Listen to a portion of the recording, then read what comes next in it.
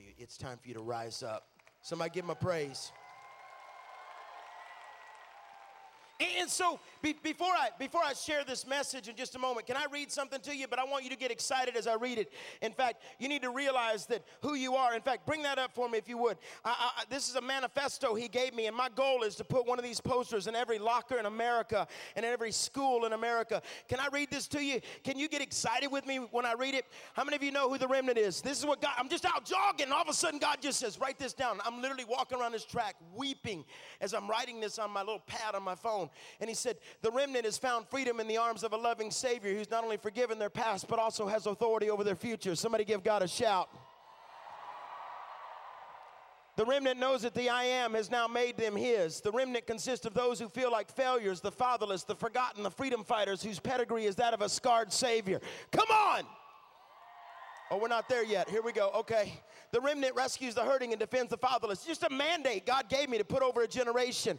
And then I wrote the whole book around it. And so watch. Because the remnant cannot be defined by man's concepts because they find their value in the eyes of a Savior. The remnant has decided at all costs they will not quit on the one who would not quit on them. Somebody shout. The remnant doesn't. See, you've got to understand. All throughout history, when God gets ready to raise up a group, it's not the masses he raises up. He raises up these one small groups that will stand and bring light to darkness. Here we go. I'm about to get heavy with this. The remnant has decided at all costs they will not quit on the one who quit on them. The remnant doesn't stop where they should have died because they know that Jesus didn't. The remnant chooses to let go of past in order to experience the freedom that comes with moving forward and forgiving and moving forward. The remnant chooses to leave a life of compromise for the spirit of consecration. The remnant will not be swayed by the wind of compromise. They will not stare into the eyes of revenge, and they will not seek the approval of the populace. Give God a shout right now. The remnant seeks holy justice with a passion for pursuing the fallen asleep with the knowledge of him who's wakened and dead. Oh, you better get excited. The remnant seeks to gain nothing but always has everything to give. The remnant declares grace with justice, power with meekness, and joy with accountability. The remnant has mastered the simple fact that true revival is not the gathering of the saved, but a resurrection of the lost. You got to understand, this comes from traveling 2 million miles around the world. This comes from seeing a generation awaken. And God said, tell them who they are. Watch, the remnant are private worshipers with a public voice who seek only the revelation of God's kingdom, not their own empire. The remnant does not bow to culture, but finds culture is recreated by their passion for Jesus. The remnant walks among the lost humanity, not screaming insults or provoking slander, but invading with light that which is only known darkness. Are you with me? Because there's a remnant in this room, and in a moment, God's going to invade this place, and we're going to have a kairos invade our chronos. And in just a minute, we're going to have an altar experience, because when humanity meets divinity, that's an altar call. And God says, I want you to understand, your lifestyle should not change when you get to heaven. He's looking for a generation that will step in deep and cry out and not worry about, oh, I wish you'd get excited. The remnant includes the apostle with the worn-out garments, the smiling prophet, the transparent pastor, the weeping missionary, the teacher with tools in hands, and the servant evangelist. The remnant understands that the fruit of the Spirit is not a salad for a church potluck, but rather the diet of a lifetime. The remnant knows the gifts of the Spirit are not for the evangelical, charismatic, Pentecostal talent show, but rather the weapons of a dying leader who has chosen spirit over flesh and freedom over slavery. Somebody shout out, I am remnant! I was just out walking. I was tired. I just got off a flight late the night before. And I said, Lord, I got to write this book, and I don't have anything in me. And he said, get your phone out. Watch, I'm almost done. The remnant stands on truth until the shifting sand of compromise slides from underneath their feet to reveal the rock of salvation. The remnant does not walk in fear of man's retribution, but rather the fear that man will never know the love of a Savior. The remnant always clashes with religion because they know all throughout history religion has always tried to be the noose around the neck of a Holy Spirit movement. Here we go. The remnant is not a pulpiteer or public speaker, but rather a resuscitator of life to those who have lost breath. The remnant doesn't need the stage, but rather a place to call to bring a weary guest. The remnant is satisfied at all times because they hunger and thirst after righteousness, and they shall be filled. I'm almost done, then I'll preach. But I had to give this to you. The remnant does not walk in flattering circles, but rather in the places where the unknown sojourner must be found. The remnant says yes to the cross, no to the applause, yes to the altar, no to arrogance, and yes to covenant, and no to worldly concepts. Somebody give him a shout. The remnant is chosen to be the least of these amongst the greatest of them. I got to hurry, watch. The remnant sleeps in peace only when night is dawn in order to strengthen the journey and mission. And the remnant hides in the shadows of intercession only long enough to embody the burden of restoration. The remnant doesn't mind seclusion because they know that is where strength is found, as their peace comes from secret encounters and private glances with a Heavenly Father. And the remnant, I love this, the remnant has decided at all costs, listen to me, this is my mission statement for life. We've decided at all cost they will not allow the next generation to speak of the last generation as a group that didn't want to see God's glory. And this is it. And this is it. And I'm going to get right into this word, and you're going to feel the invasion of the Holy Spirit. Because I honestly felt like this. And see, I have a problem. I have a sleep disorder called revelation. And a while back, I had a dream about what's about to happen in here. I'm not being weird. I'm not manipulating. I hate that garbage. But the remnant is afraid of only one thing, and that time will not permit all they feel called by God to do. This is more than a spoken word, but this is a declaration of truth. Somebody shout out, "We are a remnant," and give God a praise. Somebody give him a praise. Come on. Anybody want this? Okay. Grab your Bibles this morning, and you may be seated.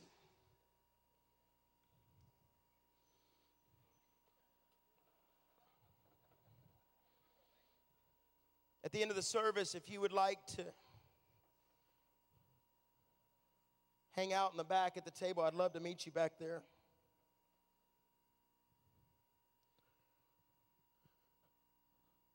This summer, I was speaking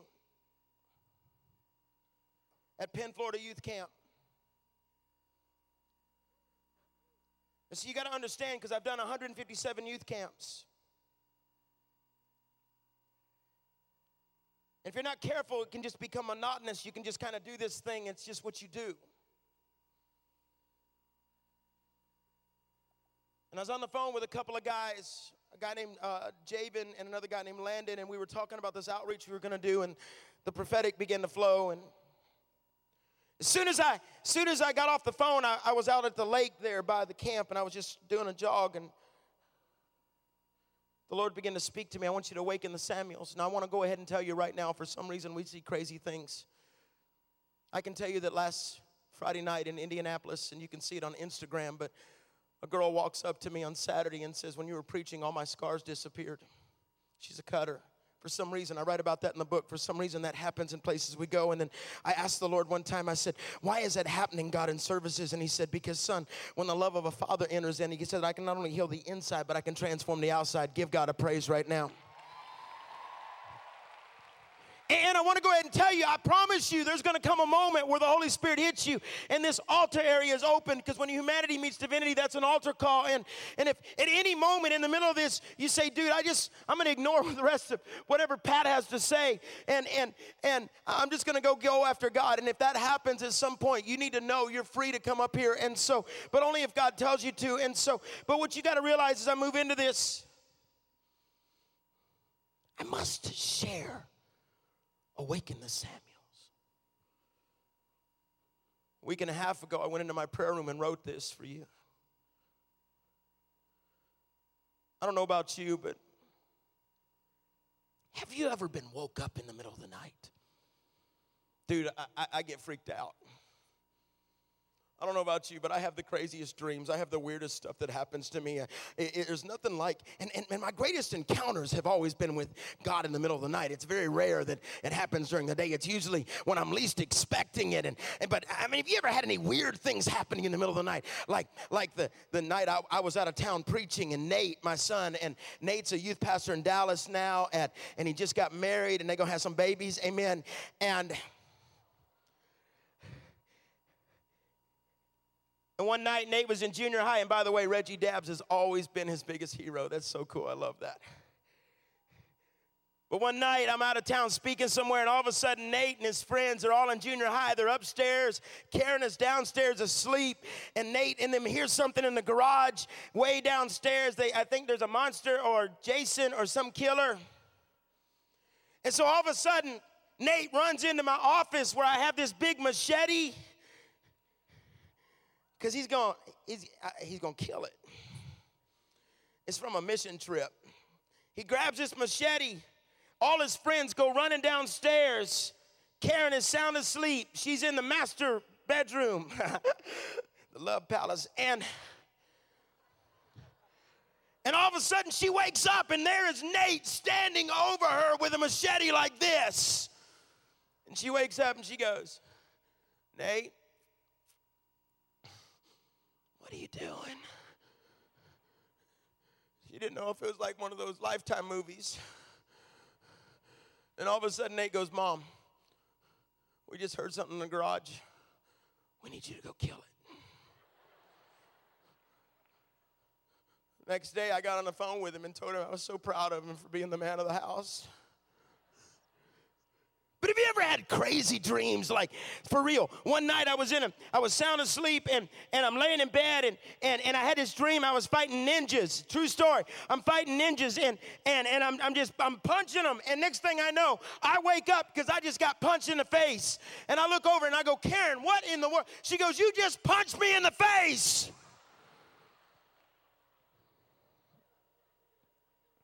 Or the time I had this dream and I was walking through the woods, and all of a sudden this bear walks up to me. And I looked at him and he looked at me, and we just kind of stared each other down for a minute. Almost went Duck Dynasty on him. Like, But then all of a sudden a moose walked up. And the bear looked over at the moose, and all of a sudden the moose said, what does the fox say? No, I just... my team totally missed that moment on that song. The Bible says this. You know what I've learned? You're always stronger or weaker in your dreams. It just depends on what you've been watching before you fell asleep. See, I've got to share this message called Awaken the Samuels. And the Bible says, and if you have your Bible, open to 1 Samuel chapter 3. I hope you have your Bible. If you get your phone out and look at it. 1 Samuel, the 3rd chapter, and he spoke this to me. And the Bible says this. It says, the lamp of God had not yet gone out, and Samuel, everybody say Samuel, was lying down in the house of the Lord where the ark of God was. I have learned that as soon as you begin to believe that total darkness has invaded your life, there's always a moment where God will turn the nightlight on. I've learned at your worst moment, he can walk in and invade you. I've learned at the darkest hour, he has the power to transform you. And look what it goes on to say, and jumping all the way to verse 10. And I'm going to hurry, so stay with me. And the Lord came and stood there calling as at the other times. And he said, Samuel, Samuel. Samuel said, speak, for your servant is listening. See, it's amazing to me how the world loves to define us as an oops or an accident or a nobody. It amazes me how the enemy is doing everything he can to destroy a generation through words or culture experiences, how he's trying to invade them and tell them that they're not worth anything. But what you've got to understand, there's about to be an encounter in just a moment, because I can hear alarm clocks going off, and I'll never forget, because see, that sometimes things happen to me. I'm reminded of my spiritual father, who's a dad in my life. His name is Reinhard Bunke, and Pastor Bunke told me recently, he said, Pat, get ready, because God's going to start giving you dreams at night. And I thought, well, that's really cool, because that's never happened. And all of a sudden, true story, I'm laying in a hotel room a while back, and as I'm sound asleep, it's 1 o'clock in the morning, I'm sound asleep, it's Sunday morning, I've got to speak in a few hours, and all of a sudden, I began to shake uncontrollably and begin to weep in my sleep, and I felt the presence of God enter my hotel room, and as he came closer and closer, I literally began to scream in my sleep, please don't come any closer, Lord, or I'll die. Listen to me, if anybody ever tells you they saw God and didn't first say they were scared to death, they are lying. And all I saw was his foot. And I'm shaking and I'm screaming, and my personal goal is to get kicked out of a hotel for praying too loud. Personal goal. And all of a sudden the Lord said, Pat, all he said to me was, Pat, if you'll give me everything you have, I'll give you everything I have. Pat, tell a generation if they'll give me everything they have, I'll give them everything that I have. And I woke up and I began to weep and turned worship on in the hotel room. But see, you got to understand, I told you a minute ago, you are a remnant. Romans 11:5 says, so too at the present time there's a remnant chosen by grace. One of the mandates God gave me was the remnant sleeps in peace only when night is dawn in order to strengthen their journey and mission. I looked up the word remnant because he gave me this word when I was down in Dallas at Trinity Church getting ready to speak at their graduation. And I was out that morning praying, and he said, Pat, raise up a remnant. Look for the remnant. There's a remnant that I'm about to use in this nation. And I looked up the word remnant, and it means what is remaining, that which is left over, a small part, a fragment or a scrap, an unsold or unused piece of cloth. Now get this, because I'm moving deeply into this message quickly. And for the next 25 minutes, I promise you there's going to be an encounter. Somebody give God a praise.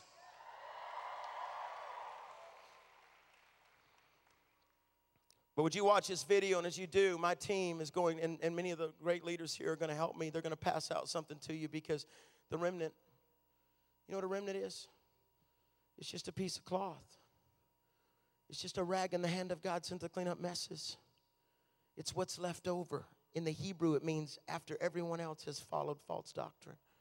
All throughout history, God has raised up a remnant. And the Samuels are in this house. The ones that don't even realize at your darkest moment, he's been standing in your bedroom. At the place where you thought you would die.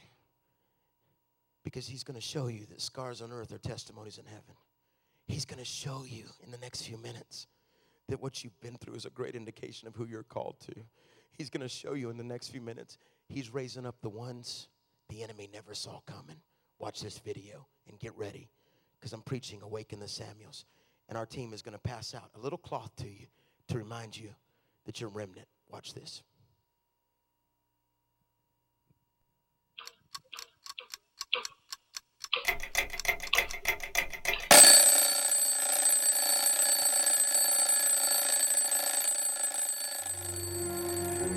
As the sun rises,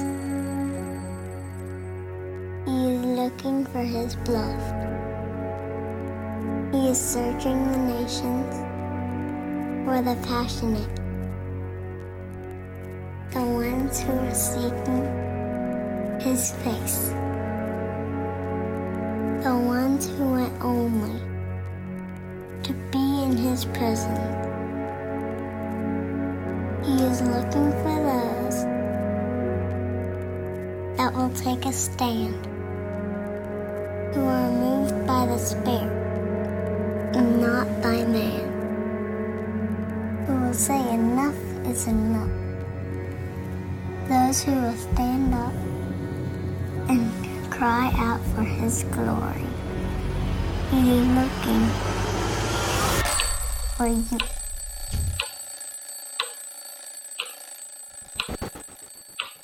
See, there's nothing more powerful than when darkness gets interrupted. See, I know the power of darkness getting interrupted because my dad was a drug dealer.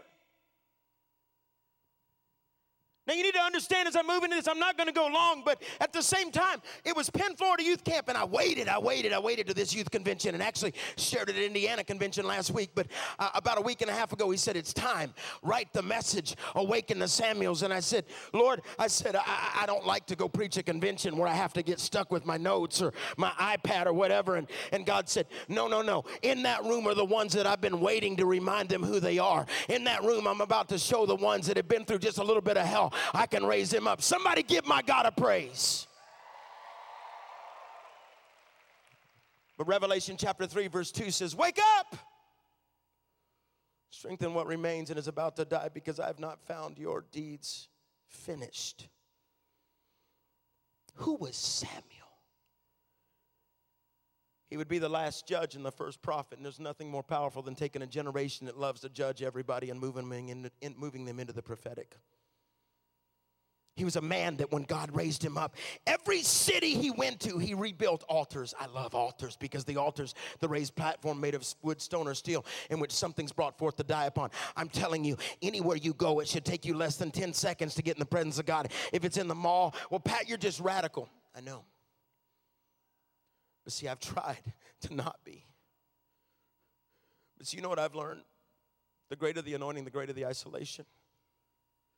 And some of you have been hidden for a long time and you didn't even realize that God's been waiting to raise you up. You didn't even understand. In fact, he was a young man who had not yet heard the voice of God. And I love Samuel. I love his story. Listen, you will never get anointed just as David when you get to heaven. You're never going to get anointed till you get forgotten. And see, what I've learned is nobody ever prophesies over the quiet days. I don't know about you. When I was growing up, man, they'd have altar calls and some preacher would be there and he's like walking around giving everybody words and he'd look at me and just walk on by. I'm like, hey, I need a word. I'm right here. But then I decided I'll let them have their commercial. I'll take my movie that's coming. I love the story of Jesus, don't you? Because everybody loves to talk about Jesus, and then all of a sudden he disappears one day, and his mom and dad get ticked off at him because mama thinks he's at the back of the caravan and with the men, and then dad thinks he's up there with the women in the front. But he disappeared for 3 days doing his father's business in the temple, and they forgot him from Sunday to Wednesday, and he's gone for 3 days, and all of a sudden they find him, and they said, where have you been? He said, I've been about my father's business, and we don't hear from Jesus anymore from that point on. How many of you know that brother got grounded? He got grounded for 18 years. Until one day he walks up. Nobody knew who he was. That's who God's raising up. The Bible says that Samuel's mother, her name is Hannah, she could not have a child. And she's married to a man by the name of Elkanah. And he has another wife named Peninnah. And Peninnah could have all kinds of kids. And Hannah wanted a baby because children are proof of relationship. And so finally she can't take it anymore. She hasn't been able to have a baby yet. And she's freaking out about it. And they show up to go make this sacrifice. And the Bible says in 1 Samuel chapter 1 that she's walking around. And everybody thinks she's drunk because her mouth is moving, but she's not saying anything. And finally the priest walks up to her and says, hey, are you drunk, woman? She goes, no. I want to give birth to something. And all of a sudden, the priest looks at her and says, all right, God's going to give you a baby. She said, I've already promised him to the Lord. And the Bible says that they go home, and she has a child by the name of Samuel. His name means one who listens or one who is heard. And so all of a sudden, she promises her child to God. So after he's born and he gets to a certain age, she takes him and drops him off at the priest's house, at Eli's house. And there he has to grow up by himself without his mama. And the Bible says in 1 Samuel 2:21 that he grew up in the presence of the Lord. But see, you don't understand. God dropped him off in a messed up house. Because the Bible says he moves into the house of Eli, and in Eli's house he has two sons by the name of Hophni and Phinehas. Not Phineas and Ferb, although that is a brilliant show. And look what it says in 1 Samuel chapter 2, verse 22. Can we go deep today? Is that all right? Look what it says right here, because we're about to have an encounter. It says, by this time Eli was very old. He kept getting reports on how his sons were ripping off the people and sleeping with the women who helped out at the sanctuary. Eli took them to task. What's going on? Hearing story after story of your corrupt and evil carrying on. So my sons, this is not right. There are terrible reports. These are terrible reports I'm getting. Stories spreading right and left among God's people. If you sin against another person, there's help. God's help. But if you sin against God, who's going to help you? So here is a little boy that was birthed out of a prayer life. I'm always amazed how God can raise up people that come from the darkest situation. Why? Because the remnant will consist of the failures, the fatherless, the forgotten, and the freedom fighters, and their pedigree is that of a scarred Savior. Are you getting this so far? And somehow along the way, he gets forgotten. He gets left in a house. And the Bible says that a prophet has to come over to Eli and tell him, hey, your house is messed up. And in 1 Samuel chapter 2, I'm just giving you some foundation. Chapter 2, verse 31, this prophet walks up to Eli and says, hey, be well warned. Because understand, Eli and his boys thought they had arrived. And the only thing that ever tells you that you've arrived is the devil and your GPS, and they both lie. Now watch. Be well warned. It won't be long before I wipe out your family and your future family. No one in your family will make it to old age. You'll see good things that I'm doing in Israel, but you'll see it and weep, for no one in your family will live to enjoy it. Pat, why are you preaching this morning?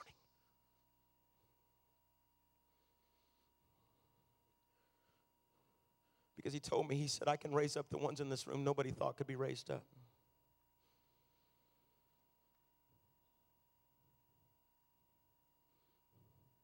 Why in the world would God take Samuel and force him to live in a dark place? A place where the word of the Lord was silent. A place where, because there was an interruption coming. Let me tell you something. God knows how to interrupt the night. He knows how to step into your darkness and say, hey, I didn't forget you. The world may have forgotten you, but I've been hiding you. I've been hibernating you because I'm about to use you. Because you need to realize we're living in a time where darkness has invaded light in our nation. And God says, I need somebody that'll stand on a campus. Somebody that will walk into a house because there's darkness all around us. And he told me to come and tell you. Look what it says in Revelation 3:3. Are you getting this morning? If you are, give God a shout right now.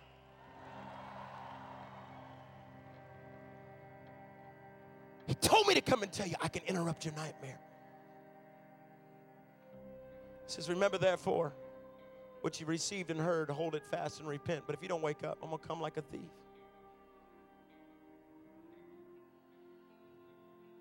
You're not going to know what time I'm going to come. Because we're living in a time of what I call the invasion of secular Christianity. What does that mean, Pat?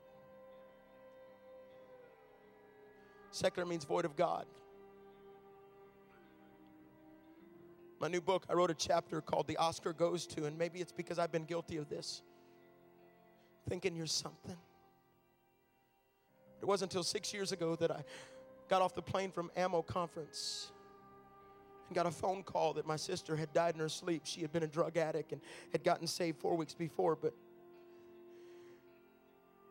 5 a.m. in the morning after I left, Pastor Jeremy, I heard the voice of my dad say, your sister died.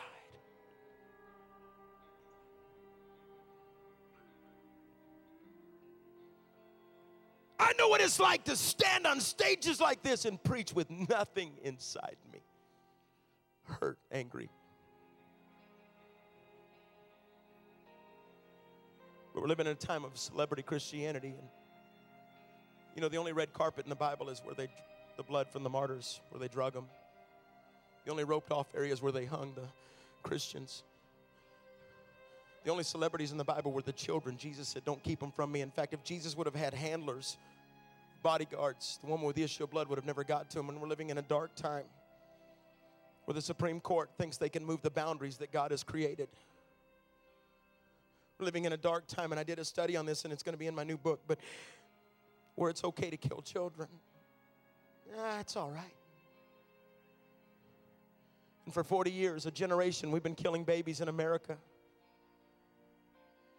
But you need to study that, because all throughout history, any nation or civilization that has done that, within 3 generations, their nation gets taken over. Sitting on a plane a while back, and I sit down to next to this little grandmama. I mean, she's 70-something years old, and I'm tired, and it's the night before the election of the president. And let me just say it like this. Jesus is not a Republican or a Democrat. He's not a donkey or elephant. He rides those things. Get it? And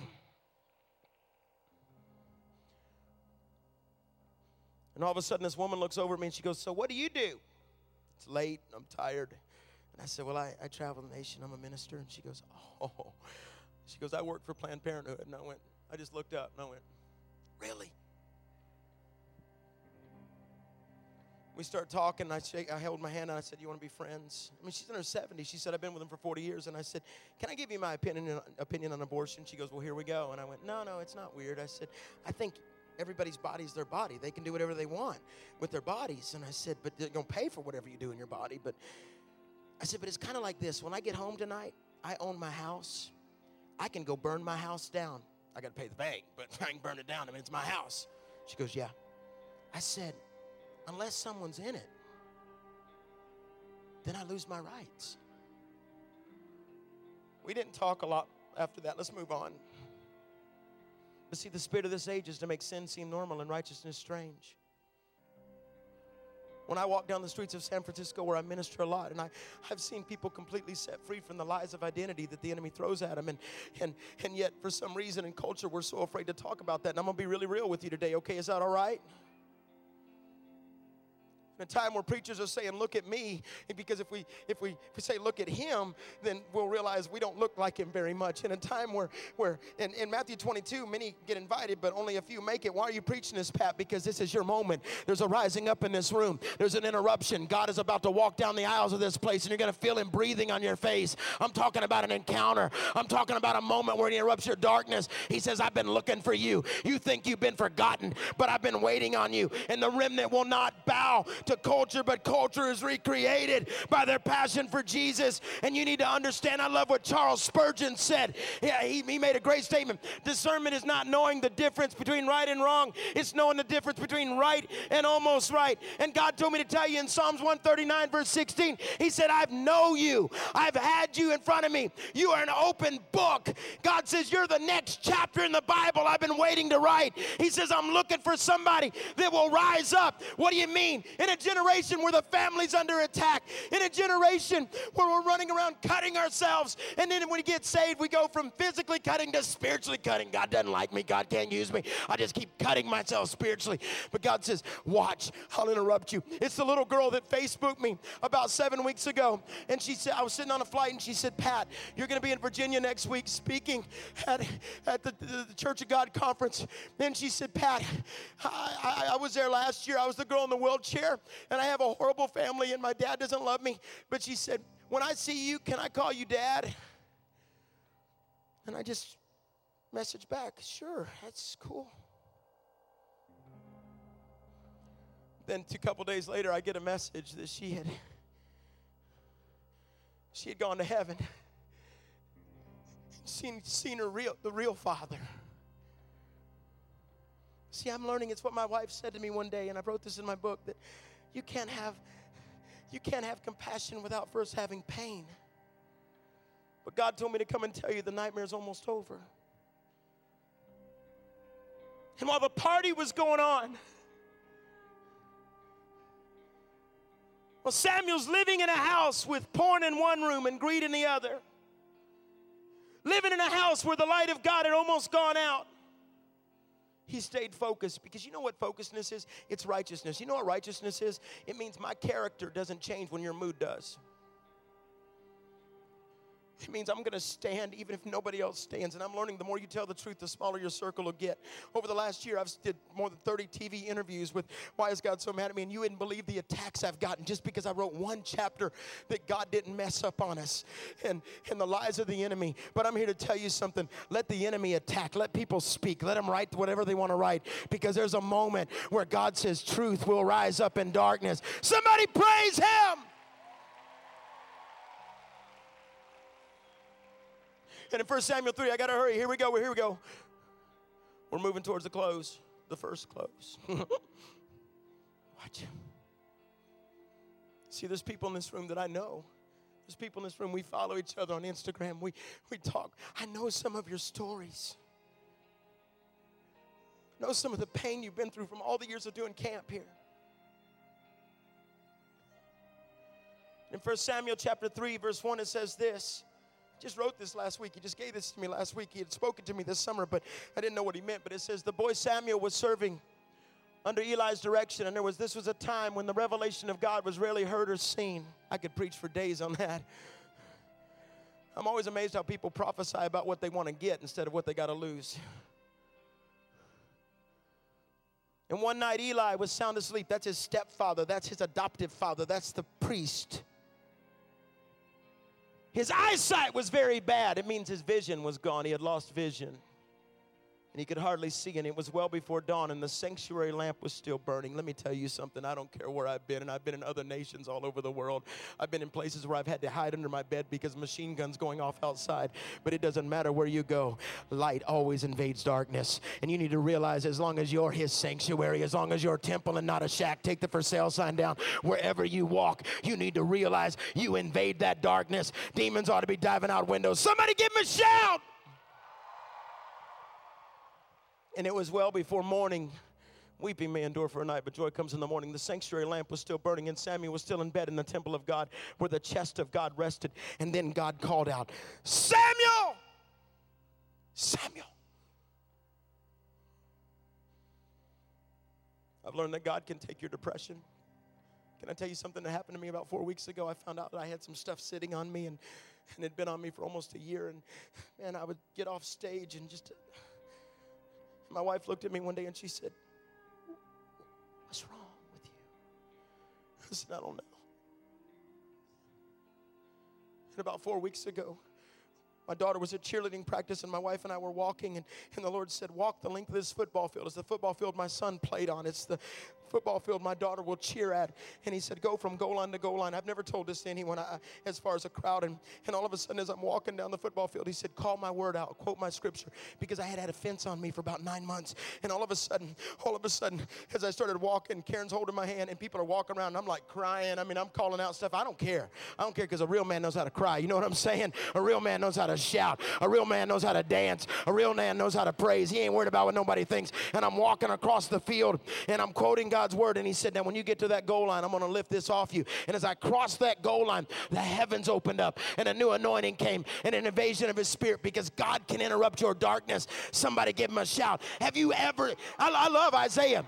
Isaiah 50 verse 10. Isaiah 50 verse 10 says, "Who among you fears the Lord and obeys the word of his servant? Let him who walks in the dark." I'm talking to the ones that have been discouraged. I'm talking to the ones that worship, but nothing's happening. I'm talking to the ones that have been living under closed heavens. Have you ever screamed, "I just wish this nightmare would end"? Literally, after I looked at my sister's dead body, I'm driving down the freeway back to my house. I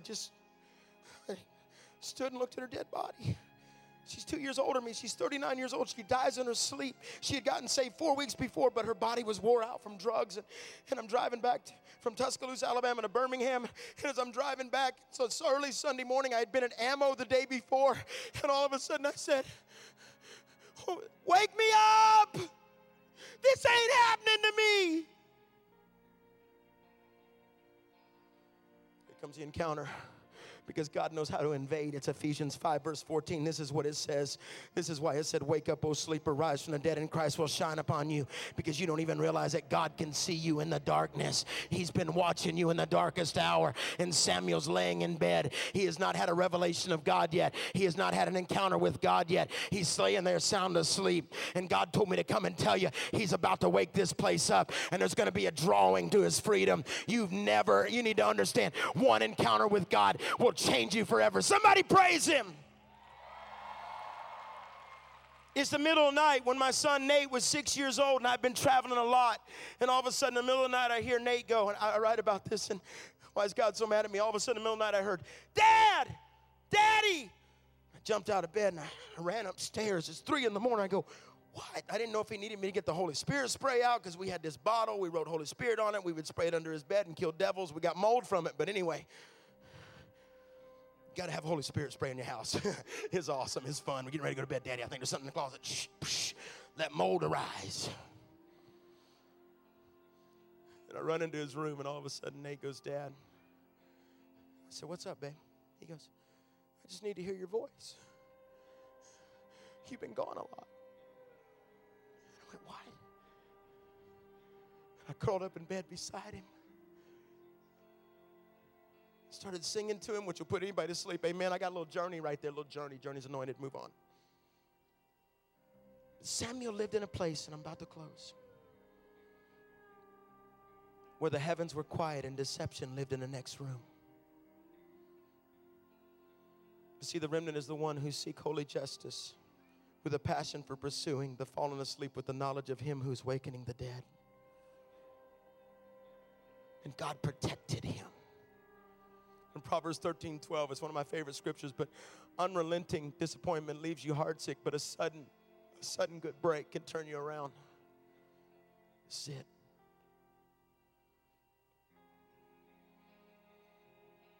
And God told me to come and tell you, he said, I can interrupt your darkness with one voice. In 1 Samuel 3, verse 4, then God called out, "Samuel, Samuel." Samuel answered, "Yes, I'm here." He runs to Eli saying, "I heard you call me. Here I am, Dad." Eli says, "Boy, I didn't call you. Go back and lie down. You're not called." And so he did.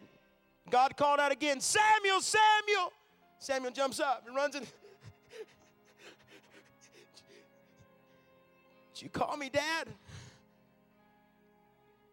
No, you're not called. Go on back. Lie down.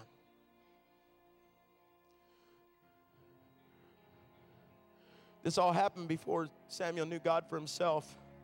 It was before the revelation of God had been given to him personally. That's a powerful statement right there, because you can run around and be saved because your mom and dad are, but there's going to have to come a moment where you have a personal encounter with a living, true Savior, where you can reach out like Thomas and say, can I touch your scars? Because your scars, my scars end where yours begin. It's all until you can reach out and touch his back and find your healing. Reach up and touch the scars in his forehead for your thought life. Reach down and touch his side where you're plugged into him. Reach down and touch his feet, which will teach you how to walk. Touch his hands, which will teach you how to do the work of the Lord. See, you're not getting this yet until you've had that personal encounter. It happened to me at 16 years old when he walked into my bedroom, and there's a moment because I hear the sound of an awakening coming into this room. In Psalms 18 verse 28, you, O Lord, keep my lamp burning. My God turns my darkness into light. Listen, God knows the right moment to interrupt your darkness. 3 weeks ago, I was in Virginia. I got done preaching. Why is God so mad at me? I go back to my table, and this couple comes walking up with their teenage daughter. And the pastor's wife says, Pat, I want you to meet so-and-so. I added this to my new book. And I turned around and they said, their 19-year-old son was just killed in a car accident and your message has rocked them. And as I turned, true story, I turned and I grabbed the mama by the hands. And all I said to her was, I said, I can't imagine your pain. And at that exact moment, honest to goodness, I was standing in heaven, and I've never been to heaven, and I see this kid who's tall and lanky like this, and he's in, of all things, a flannel checkered shirt. And suddenly I was right back in front of her, and I said, and she's talking, and she's weeping, and I said, ma'am, can I interrupt you? I said, because I just had the weirdest thing happen. I said, was your son tall? She said, he was tall and lanky. I said, yeah. I said, ma'am, did he worship like this? Because he had gotten saved at Easter and had only been saved a few months before he was killed. And I said, does he worship like this? And she says, that's exactly that. We got pictures. And I said, ma'am, did he have a flannel shirt that was his favorite? And their teenage daughter starts weeping, and she goes, it's red, and I go in his room every day and smell it. I said, ma'am, I don't know why God did this, because I've never seen heaven, but you need to understand, he let me just see your son worshiping in heaven. She falls down. The dad starts weeping, because God knows how to bring a message at a moment. See, they were wondering, did he make it? Because religion will always try to tell you they didn't make it. And so I said, I just saw your boy standing and dancing before heaven. Somebody praise my God. Because you can't avoid God in the dark. He's right there. Psalms 139. I already read part of it to you, but look what it says. I'm about to close. Is there any place I can go to avoid your spirit, to be out of your sight? If I climb to the sky, you're there. If I go underground, you're there. If I flew on the morning's wings to the far western horizon, you'd find me in the minute. You're already there waiting. Then I said to myself, oh, even he sees me in the dark. At night, I'm immersed in the light. It's a fact. Darkness isn't dark to you. Night and day, darkness and light, they're all the same to you. See, I'm reminded of my little girl that we adopted when she was 9 months old, my little gift from heaven. Her first 5 American words are, my daddy's got a gun.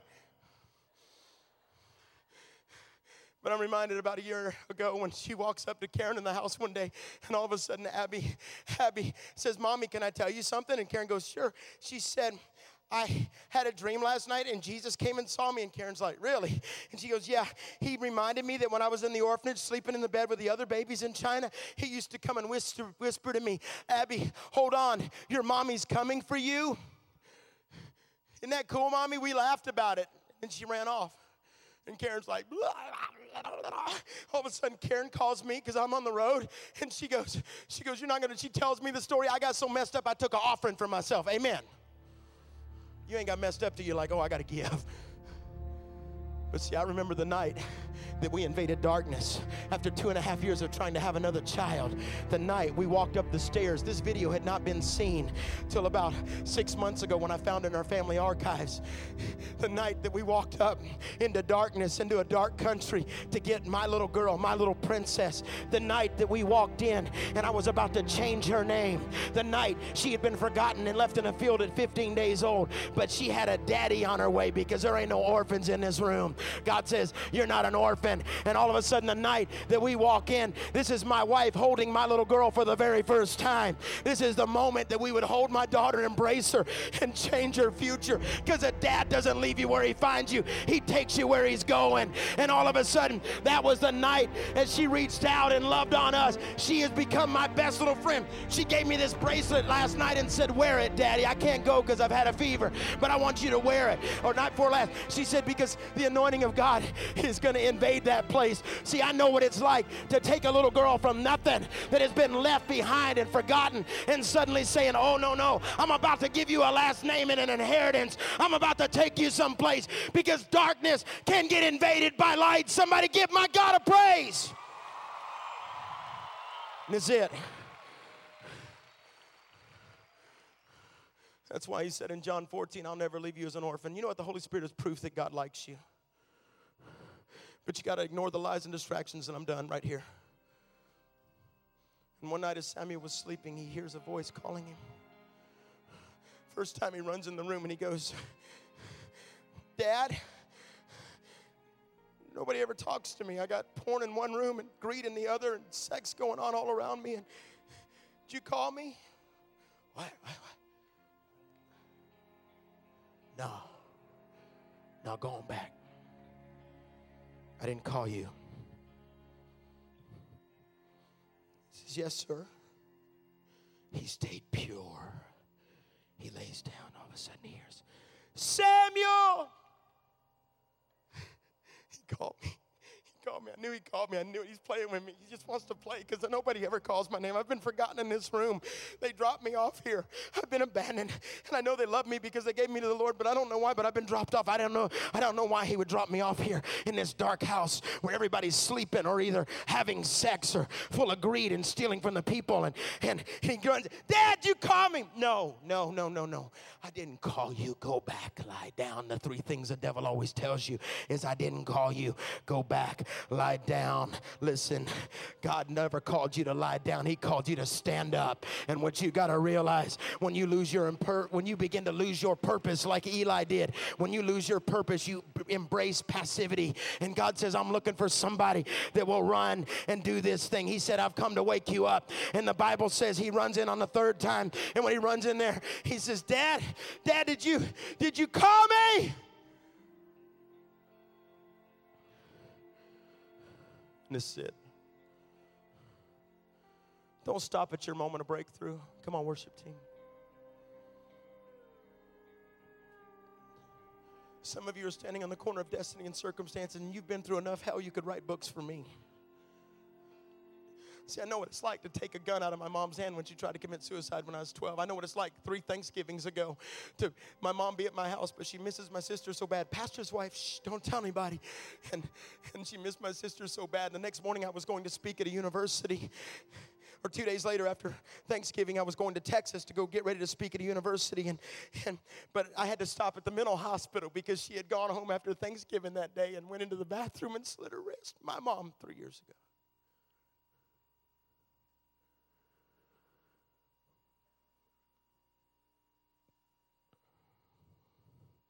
How many times do we stop right before our breakthrough? If he can just get you to settle for right now, you don't realize that on the other end, God says, I got to suddenly come in your way, and suddenlies are always preceded by obedience. I'm about to interrupt your life at your moment. In 1 Peter 4:12, friends, when life gets really difficult, don't jump to the conclusion that God isn't on the job. Instead, be glad that you're in the very thick of what Christ experienced. By the way, if you're not coming up against the devil, it's because you flow with him. And what you got to realize, this is a spiritual refining process with glory just around the corner. God says, my glory is just around the corner. Why? Because the remnant has decided at all cost. They have decided at all costs they will not allow the next generation to speak of the last generation as the group that did not want to see God's glory. And I'm done right here. Here we go. He told me to come and speak this to you. A very different message that I would preach at a youth convention. And finally, the third time, Samuel hears, Samuel! And he goes running in. He goes, did you call me, Dad? Please call me. I need somebody to talk to me. And Eli, who had just a little bit of God left in him, says, go back and lie down. If the voice calls again, say, speak, God.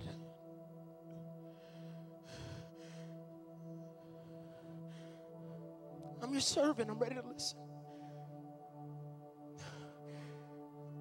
Samuel goes back to bed.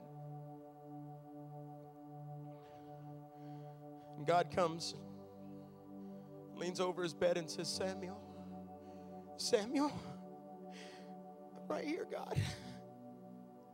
You know who I am.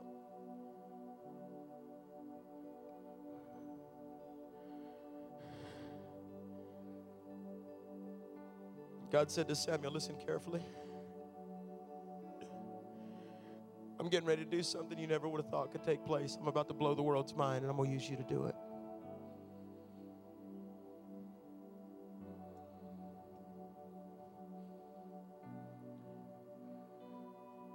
See, there's a moment where you quit blaming your upbringing. You quit blaming all your junk you've been through. You go to bed at night and you turn off the internet and you turn off the stuff and you turn off your phone and you go, speak. I'm right here. You know, sometimes we get on these stages and we look so holy. Gosh, I'm so carnal half the time. But I've been running the shores of Singapore. I've been nations all over the world where I've just said, speak. Your servant is listening. Here he comes. He's invading the room. He's walking in the room right now.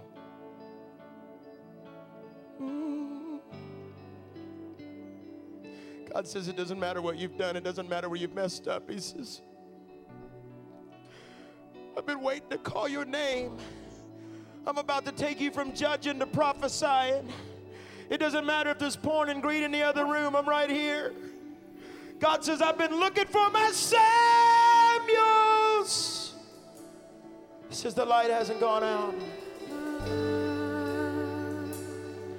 The light still burns. The alarm clocks are about to go off. He told me to come and tell you.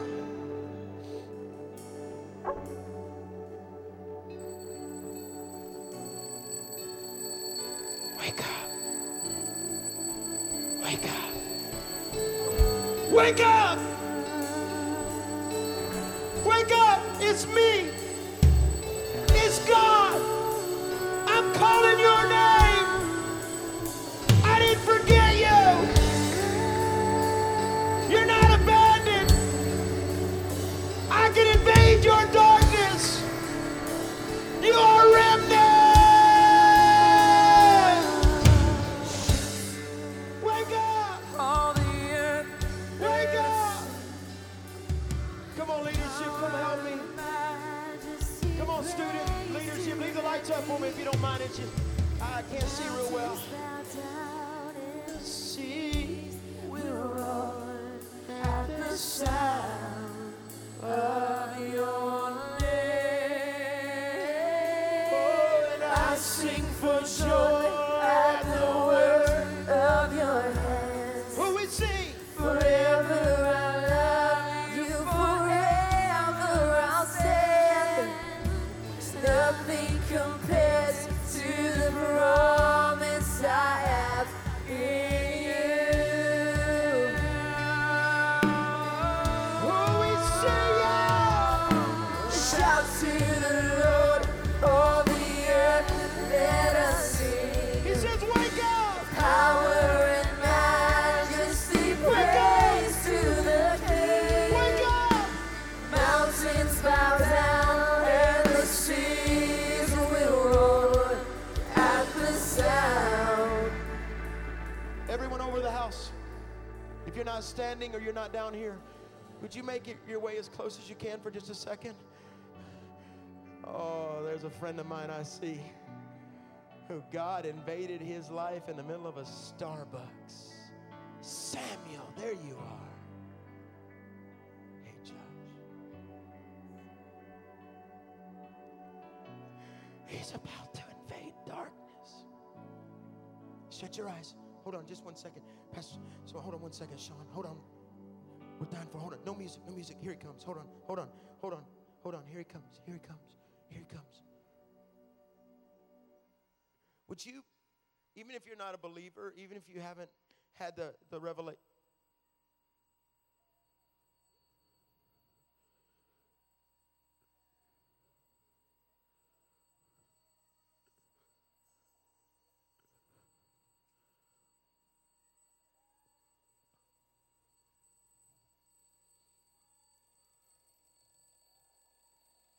wake up. Wake up. Wake up. Would you ignore the alarm clock? Would you, even if you're not a believer, would you pray something with me for a second? Do you mind doing this? Would you pray this prayer? Would you say, everybody keep your eyes open. Look at me. Say, God, if you're really a good dad that invades darkness, that'll run into the room in the middle of the night, no matter how bad it is, then God, when I shut my eyes, would you take me to my worst moment and show me you were in the room? Now listen to me, don't shut your eyes yet, but when you shut your eyes, he may take you to that casket, he may take you to that phone call, the slamming of a door, the quiet shutting of a bedroom door. I don't know what you've been through.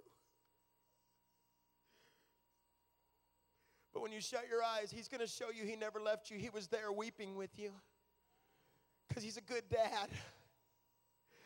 So would you do this real quick? Everybody say, God, when I shut my eyes, take me back to my worst moment. Now listen, you may not have a worst moment. I got a bunch.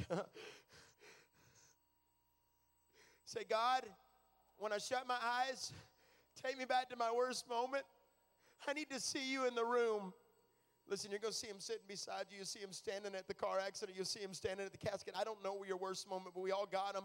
But say, God, real loud. God, say, God, when I shut my eyes, will you take me back to my worst moment and show me that you were in the room, that you knew me even when I didn't know you? Shut your eyes now. Do you see him? He never left you. Do you see him? He was there. He was there when that horrible thing happened and he wept with you.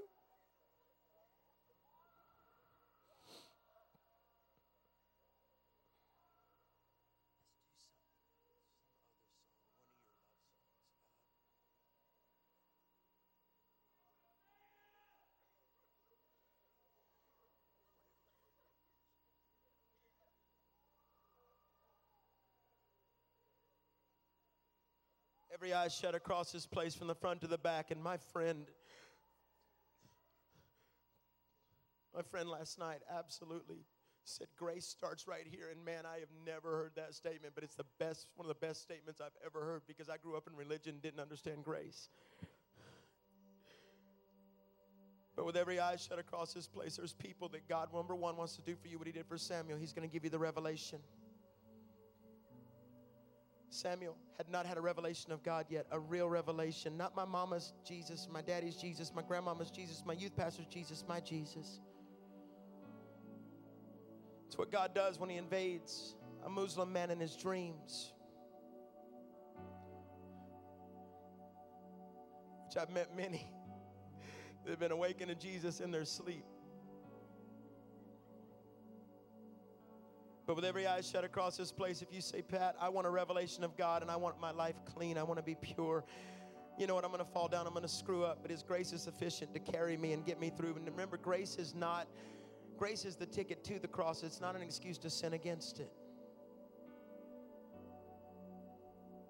Grace is like an invitation to get out of jail. Come on. But with every eye shut across this place, if you say, Pat, I need God to forgive me. I'm tired of feeling dirty. I don't want to be condemned anymore by that devil. I don't want to be like Samuel's stepbrothers, living in the presence of God, living in the house of God and playing with sin. And if you have sin in your life, I'm going to ask God to make you almost hate it, almost like a filthy mouth, a filthy taste in your mouth, like a dirty taste in your mouth. And God's going to give you a revelation of His glory, number one. So raise both hands in the air. Say, I will. Raise the other hand and say, surrender. With your hands raised across this place, say, God. I need to warn you. Here it comes. Hold on just a second. No music. Hold on. Here it comes. Just for a second. Say, God, I need to warn you. He's about to be right in front of you. And I'm not being weird when I say that, but I believe when Kairos interrupts, that's God moments interrupts Chronos time moments. So with your eyes shut, say, God. Say this. Say, help. He's right in front of you. He's smiling. Say, God, forgive me. I give my life to you. Say, God, call me by name. Hold on, no music. Hang on. Say, God, call me by name. Did you hear him? He just called your name.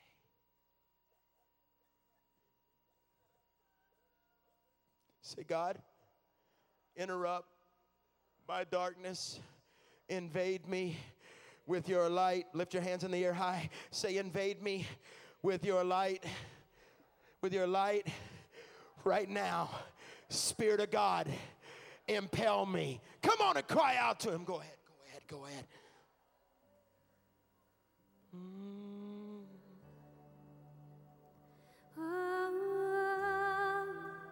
Come on, cry out.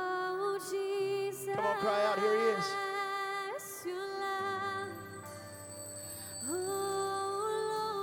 This is the day in history when they will say the Samuels have awakened. The remnant is rising. A generation that will pray in the Holy Ghost. A generation that will seek the face of God, not the face of man. This is your day. Come on, cry out. Say, Jesus! Here I am! Say, Jesus! Here I am! Come here, Damien. Come here.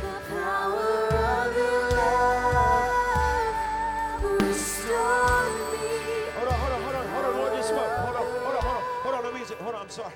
Y'all know how. Hold on. Say, God, turn the alarm clock on with my family. Say, wake up my family.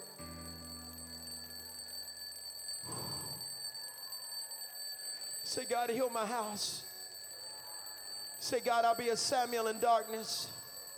I'll praise you with stuff going on in the other room. I'll get up in the middle of the night and talk and cry out to you and turn worship on. Say, God, please rescue me.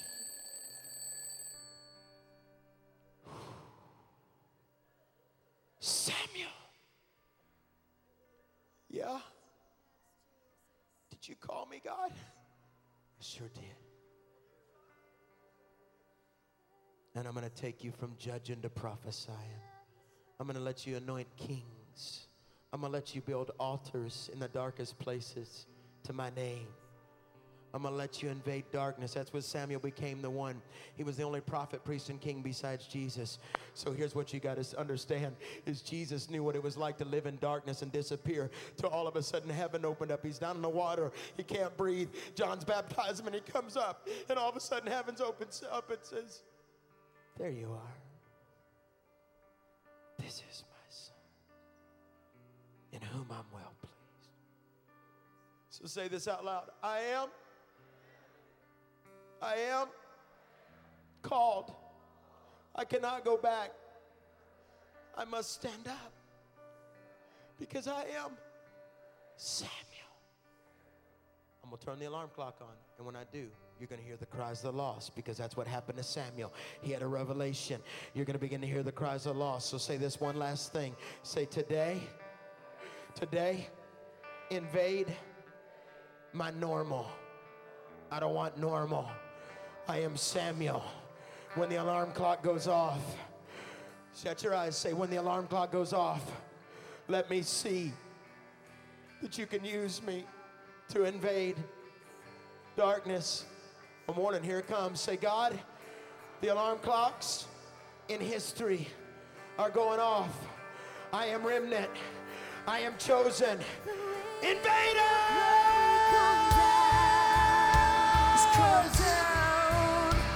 Come down. Let the weight of your glory come down. Come down. For 1 minute, pray in the Spirit. Pray, come on. It's an evangelist. God's raising up. Pray. Father God, I pray right now that they hear your name.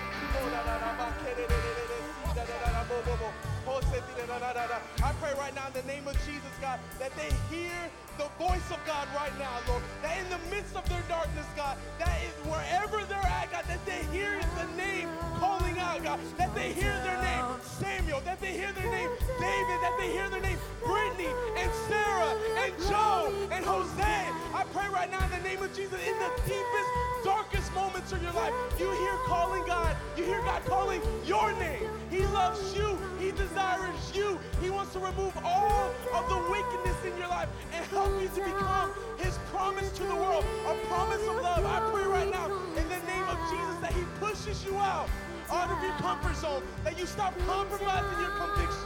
God wants you to rise up and be the man and the woman of God he's called you to be for this time, for such a time as this. Say this out loud. I am remnant. Lift your hands and say I am. As loud as you can shout and say I am remnant. Come on and give God a praise. Let the weight of your glory come down. Let me tell you something. When you go home, you never seen Samuel condemn his family. He let God do all that. He simply walked into the house and turned his home into an upper room. You are a mobile upper room. He didn't walk through the school condemning everybody. He just waited on God to call his name. I need to warn you, because some of you are going to start having interruptions in the night, interruption in the darkness. He's going to be at the foot of your bed. You're going to feel him sitting beside you. There's times where I miss my sweetheart of 23 years so bad I can't stand it. She's my best friend. And that sometimes I can literally feel God laying beside me in a hotel. Listen to me. My little girl said to me one day, she said, Daddy, I was taking her to school, how come you always say you love me before you came to get me? And I'm like, wow, it's too early for that. We got Disney playing. I mean, Channel 78 on XM. I mean, it's like, and all of a sudden the Lord said, tell her, because I loved you, Pat, before you found me. I said, baby, Jesus loved me before I found him. I don't know how I loved you first. Here's what you have to understand. Samuel never blamed his family. He never blamed his mama. He waited on his moment. So here's the last thing. Say, God, interrupt me. I want to be remnant interrupted. Listen, I hope to meet you at my table back there. Get ready for 2. You got Joey, one of the greatest missionaries, coming up this afternoon. You got one of my dearest friends in the whole wide stinking world. I'd lay my life down for him. Jeremy Johnson coming to lead this afternoon. He's invading LA. But can I say one last thing to you? Don't ever again go to bed feeling less. Because God says you are more. And he says, because I'm more than enough. When you go to bed hearing the screams in the other room and you put your pillow over your head or you put your beats in or whatever, just say, Lord, talk to me. Say this one last thing out loud. I am. Lift your hands. I am. Say, embrace me, God. I'm your remnant.